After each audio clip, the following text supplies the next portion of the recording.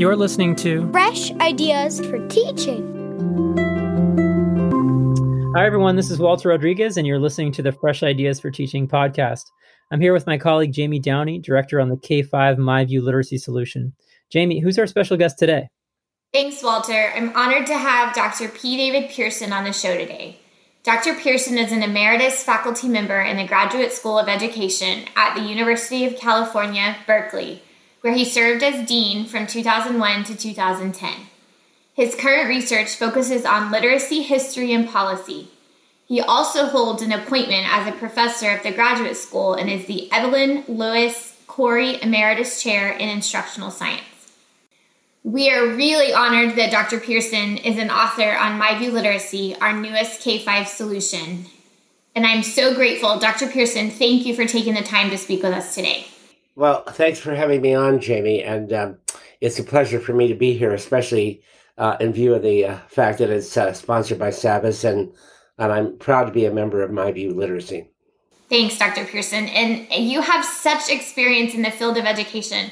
I was just talking with Walter about studying you in college, and you truly are a legend. And as you think about your storied career, what are you most proud of?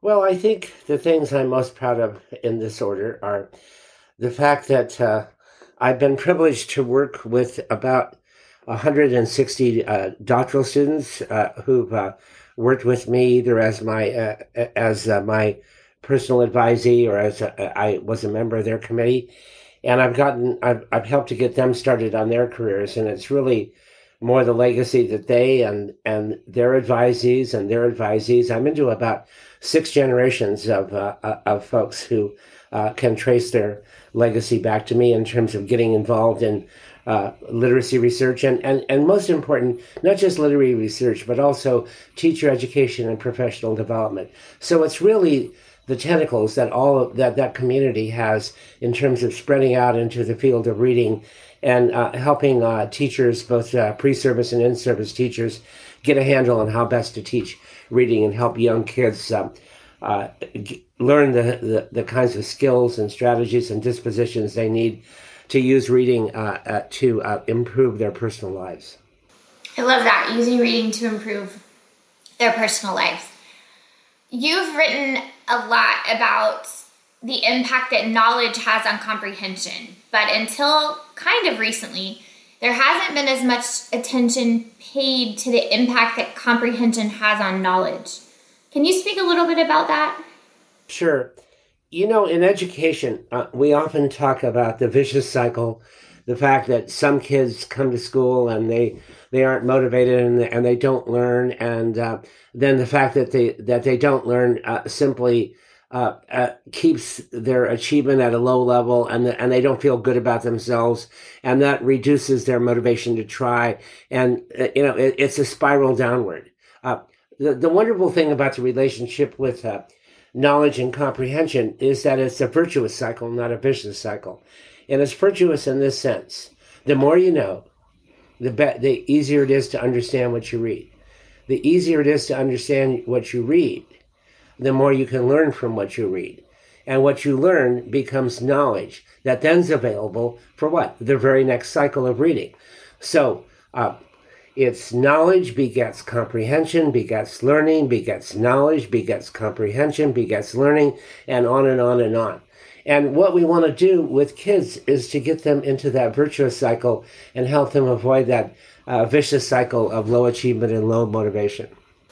And we know that kids who like to read more and therefore become better readers. And so I think that's, to your point, another virtuous cycle that you mentioned. We forget that one of the most important facets of learning to read and teaching read is to make sure that kids have time to read. I'm all for good, solid skill and strategy instruction, but good, solid skill and strategy instruction, absent opportunity to read and motivation to read and learning what the benefits are of reading, is not going to get us there. It's sort of like, I have this analogy that I use with teachers sometimes, and that is that if you send a bunch of kids off to a basketball camp or a swimming camp or something like that in the summer, and what the the person who ran the camp told you is that, well, we're going to practice layups, and we're going to practice dribbling, and we're going to practice our footwork for guarding and the like. And if you get all those to a certain level of mastery, then we'll have a scrimmage. We'll let you play the game. And you know what would happen? Those kids would stay there about 3 days, because what do they all want to do? They want to play the game. And so, the skill and the strategy stuff is important, because if you don't get that, then you won't play the game very well. But you don't have to wait forever. You just have to be good enough to play the game at a certain level in order to engage in it. And so, and the same thing is true in reading. We want to make sure kids acquire all the phonics and word recognition skills and the phonemic awareness and the fluency and the comprehension strategies and the like. But until and unless we allow them to play the game, they're not going to get that much better. And it's in playing the game that what's good about that? That shows you that reading matters, that there's some benefits from it, and that increases your motivation. And we know that motivation, self-efficacy, a sense of mastery that I can do this is so important to sustaining kids' growth as readers. So that's, again, part of that virtuous cycle. You alluded a little bit, and I want to talk about you. Years ago, you wrote a personal essay entitled "Life in the Radical Middle," and it spoke to your views about reading theory and practice. As we are facing the resurgence of the reading wars, the idea of living in the middle is even more relevant. Can you talk a little bit about the term radical middle and why you chose that?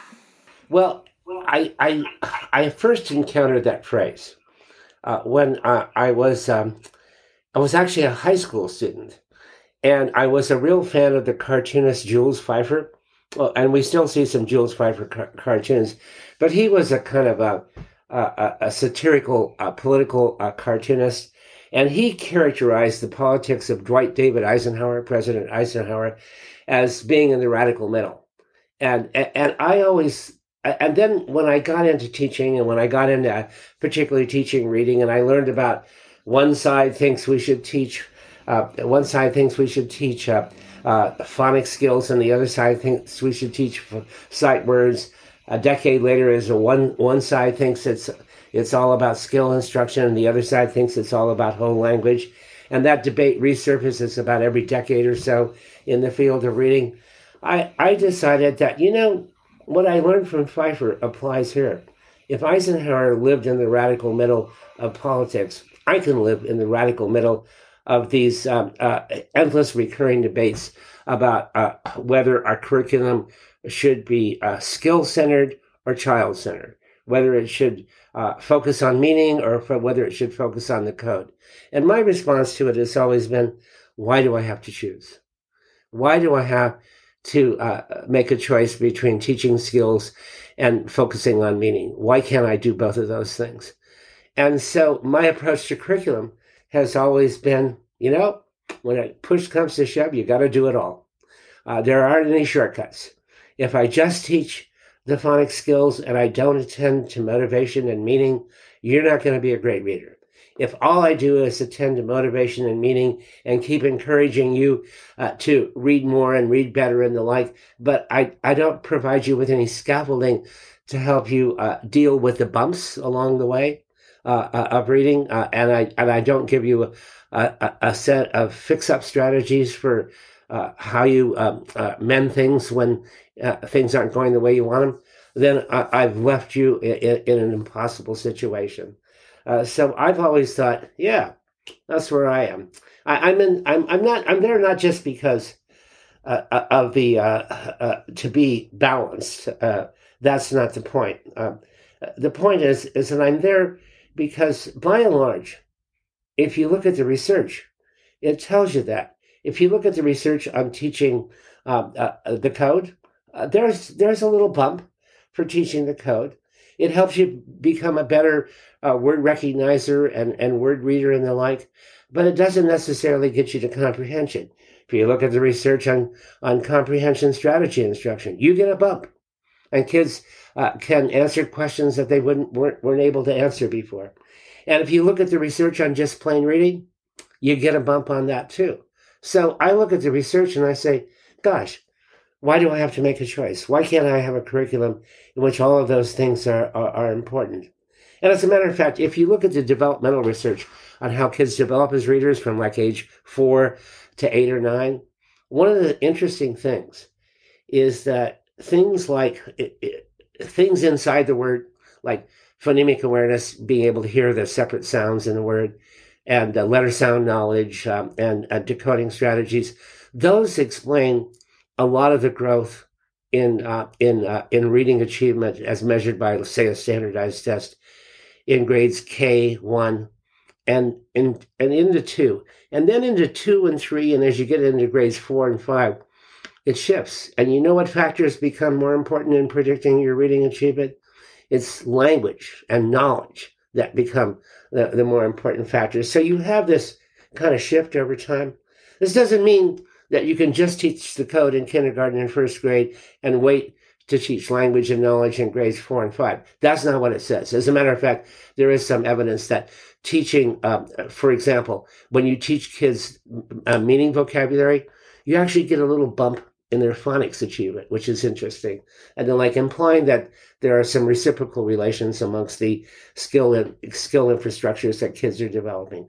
But the point is that the research keeps pointing out that each of these elements is important. And I don't want to be a part of a curriculum development process that doesn't privilege all of those things. So my motto is, you got to do it all. I love it. Well said. Well said. I want to shift a little bit. You co-chaired the committee conducting the evaluation on the Reading for Understanding initiative, and you all recently released the Reaping the Rewards of the Reading for Understanding initiative. While it would definitely be difficult to summarize the entire project in a podcast, can you give us the overview of the rewards as you found them to be?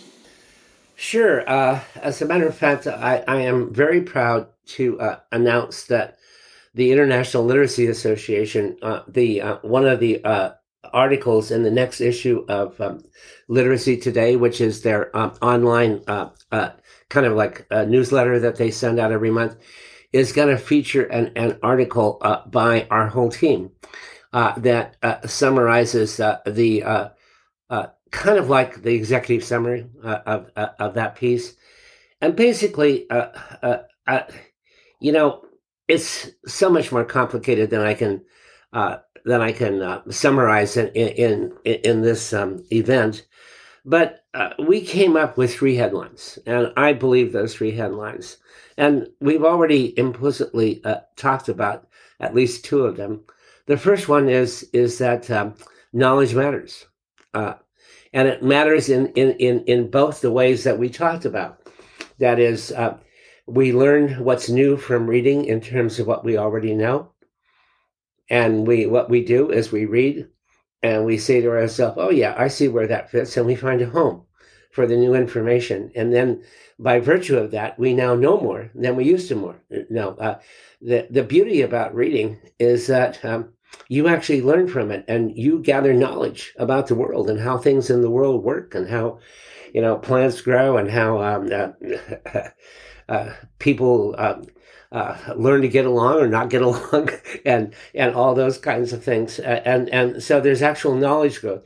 But the other thing that we know is the other side of that, and that is the impact. So now it's what we said earlier. Knowledge begets comprehension begets knowledge. Now, that's not a new finding. We've known that for a long time.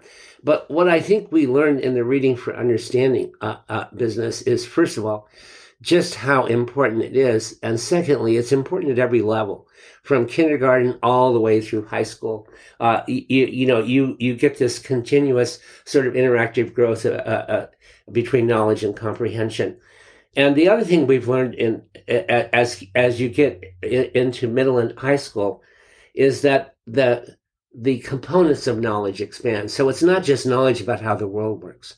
It's knowledge about how people think and argue in history or science or literature.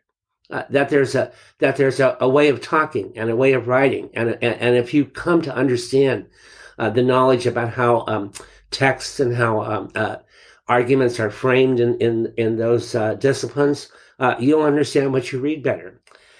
It's also, and knowledge is not just that. Knowledge is also knowledge of not only content, but knowledge of skills and strategies and when and how to use them.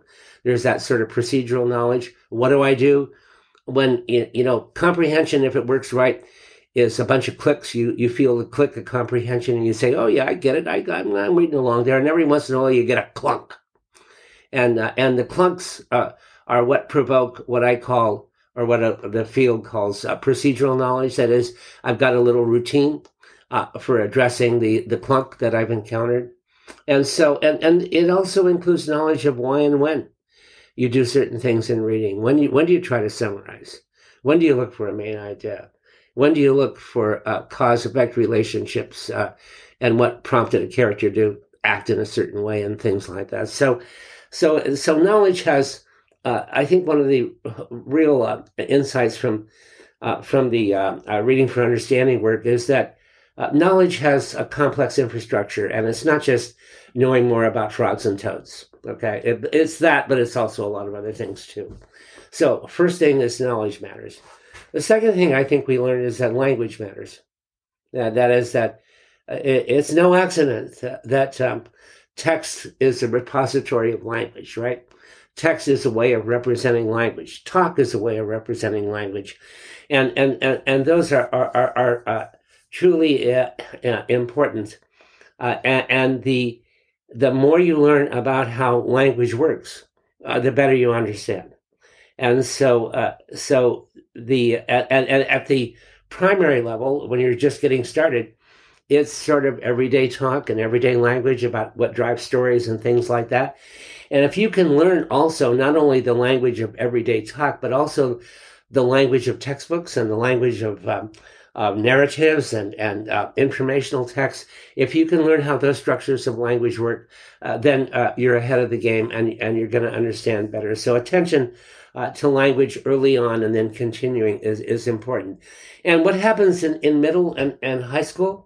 Well, the role of language becomes even more important because now you've got what I referred to earlier, the way they talk in history and the way they talk in science and the way that authors of novels and stories, the way that they weave things together and understanding of how those, what we call discourse structures work and the impact that those have on both comprehension and composition are really important.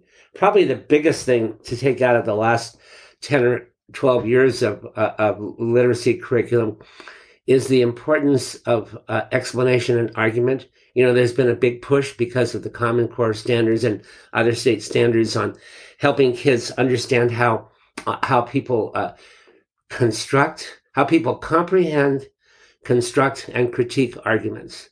And it's that triad that's really important. You got to be able to comprehend arguments that other people make. You got to be able to critique the arguments that authors make and that your colleagues present in your class, and you got to be able to construct your own arguments when you're putting forth your own point of view in a report and stuff like that. And I think we learned a lot, about the role of language and the role of what people now call academic language or academic discourse. That really becomes important in from grade 6 or 7 all the way up through high school. And the third thing we learned is that comprehension is an essentially cultural phenomenon. And it's cultural in two senses. First of all, you create, as a teacher, a classroom culture. And in that culture of the classroom, kids learn how to collaborate. And if they learn how to collaborate and work with one another and learn from one another, then you're not limited to one teacher in the classroom. You have 25 or 30, or in the days of COVID, 3 or 4 or 6 teachers in the classroom, or people to learn from, I suppose, over Zoom calls like we're doing. At any rate, so all that's that culture that you establish inside the classroom, with the expectation that we're going to engage in big ideas, think big thoughts, challenge one another. All those kinds of things are really important.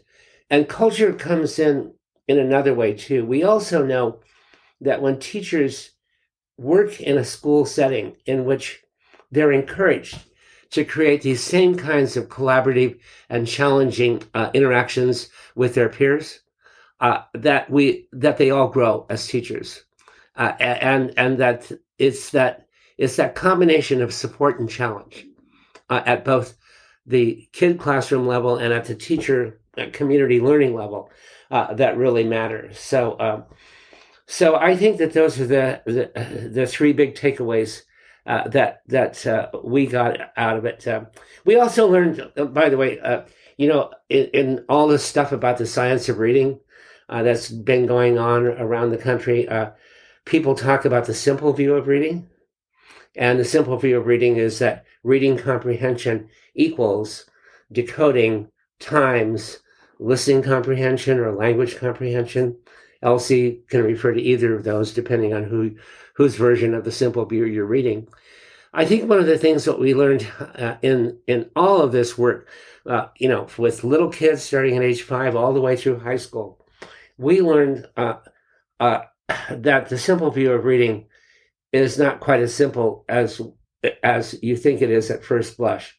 That it's complicated by the kinds of things that we've been talking about this morning, particularly the relationship between the additive and multiplicative layers of decoding and language and the like. And I would add, one of the things I've never understood about the simple view of reading is why knowledge isn't more prominent in it. And I think it's because the people who put forward the simple view of reading just wanted like 2 or 3 big buckets to put things in. And I think that if you ask yourself, where's knowledge, it's probably embedded inside language comprehension, right? Because that's most languaging about reading consists of talking about things that we would call representations of knowledge, right? So I guess that's where it is. But we also learned a lot about what makes that simple view tick and how it's driven by a few more forces than just the ones that are portrayed in that formula of RC equals D times LC. Yeah. That formula is definitely one that is getting a lot of attention lately. So it's very interesting and insightful to hear you speak to it and to read about it in that seminal study. Let me say one more thing as long as we're talking about the science of reading, and that is that I've always been a strong advocate of science and the use of evidence in decision making and the like. So I'm always going to push for our basing our practices on the very best knowledge and evidence that we have to frame teaching and learning and curriculum in our schools. But for some reason, the phrase "the science of reading" it's gotten pigeonholed. It's about teaching phonics and phonemic awareness and early reading. Well, there's a lot of other parts to reading too. And to think that the science of reading is only about the simple view and that relationship between decoding and comprehension, I think does a disservice to the term science of reading. The science of reading also applies to more complex process. It applies to what happens to older kids. It certainly accounts for what happens when kids don't make the kind of development that we'd like them to make. But to think that it's captured by this relationship between decoding and comprehension early on, I think does the term a disservice. I wanted to apply more broadly to the entire range of developing reading skill and prowess. So that's where I stand on that issue, in case you wanted to know. Very well said, Dr. Pearson. Thank you for sharing that. And thank you so much for sharing your time and your expertise with us today. very, very grateful. Yeah, and thank you for having me. It's been a real treat. Walter, back to you. That's all the time we have for today. Many thanks to both Dr. P. David Pearson and Jamie Downey for joining us. Be sure to subscribe to the Fresh Ideas for Teaching podcast. Until next time.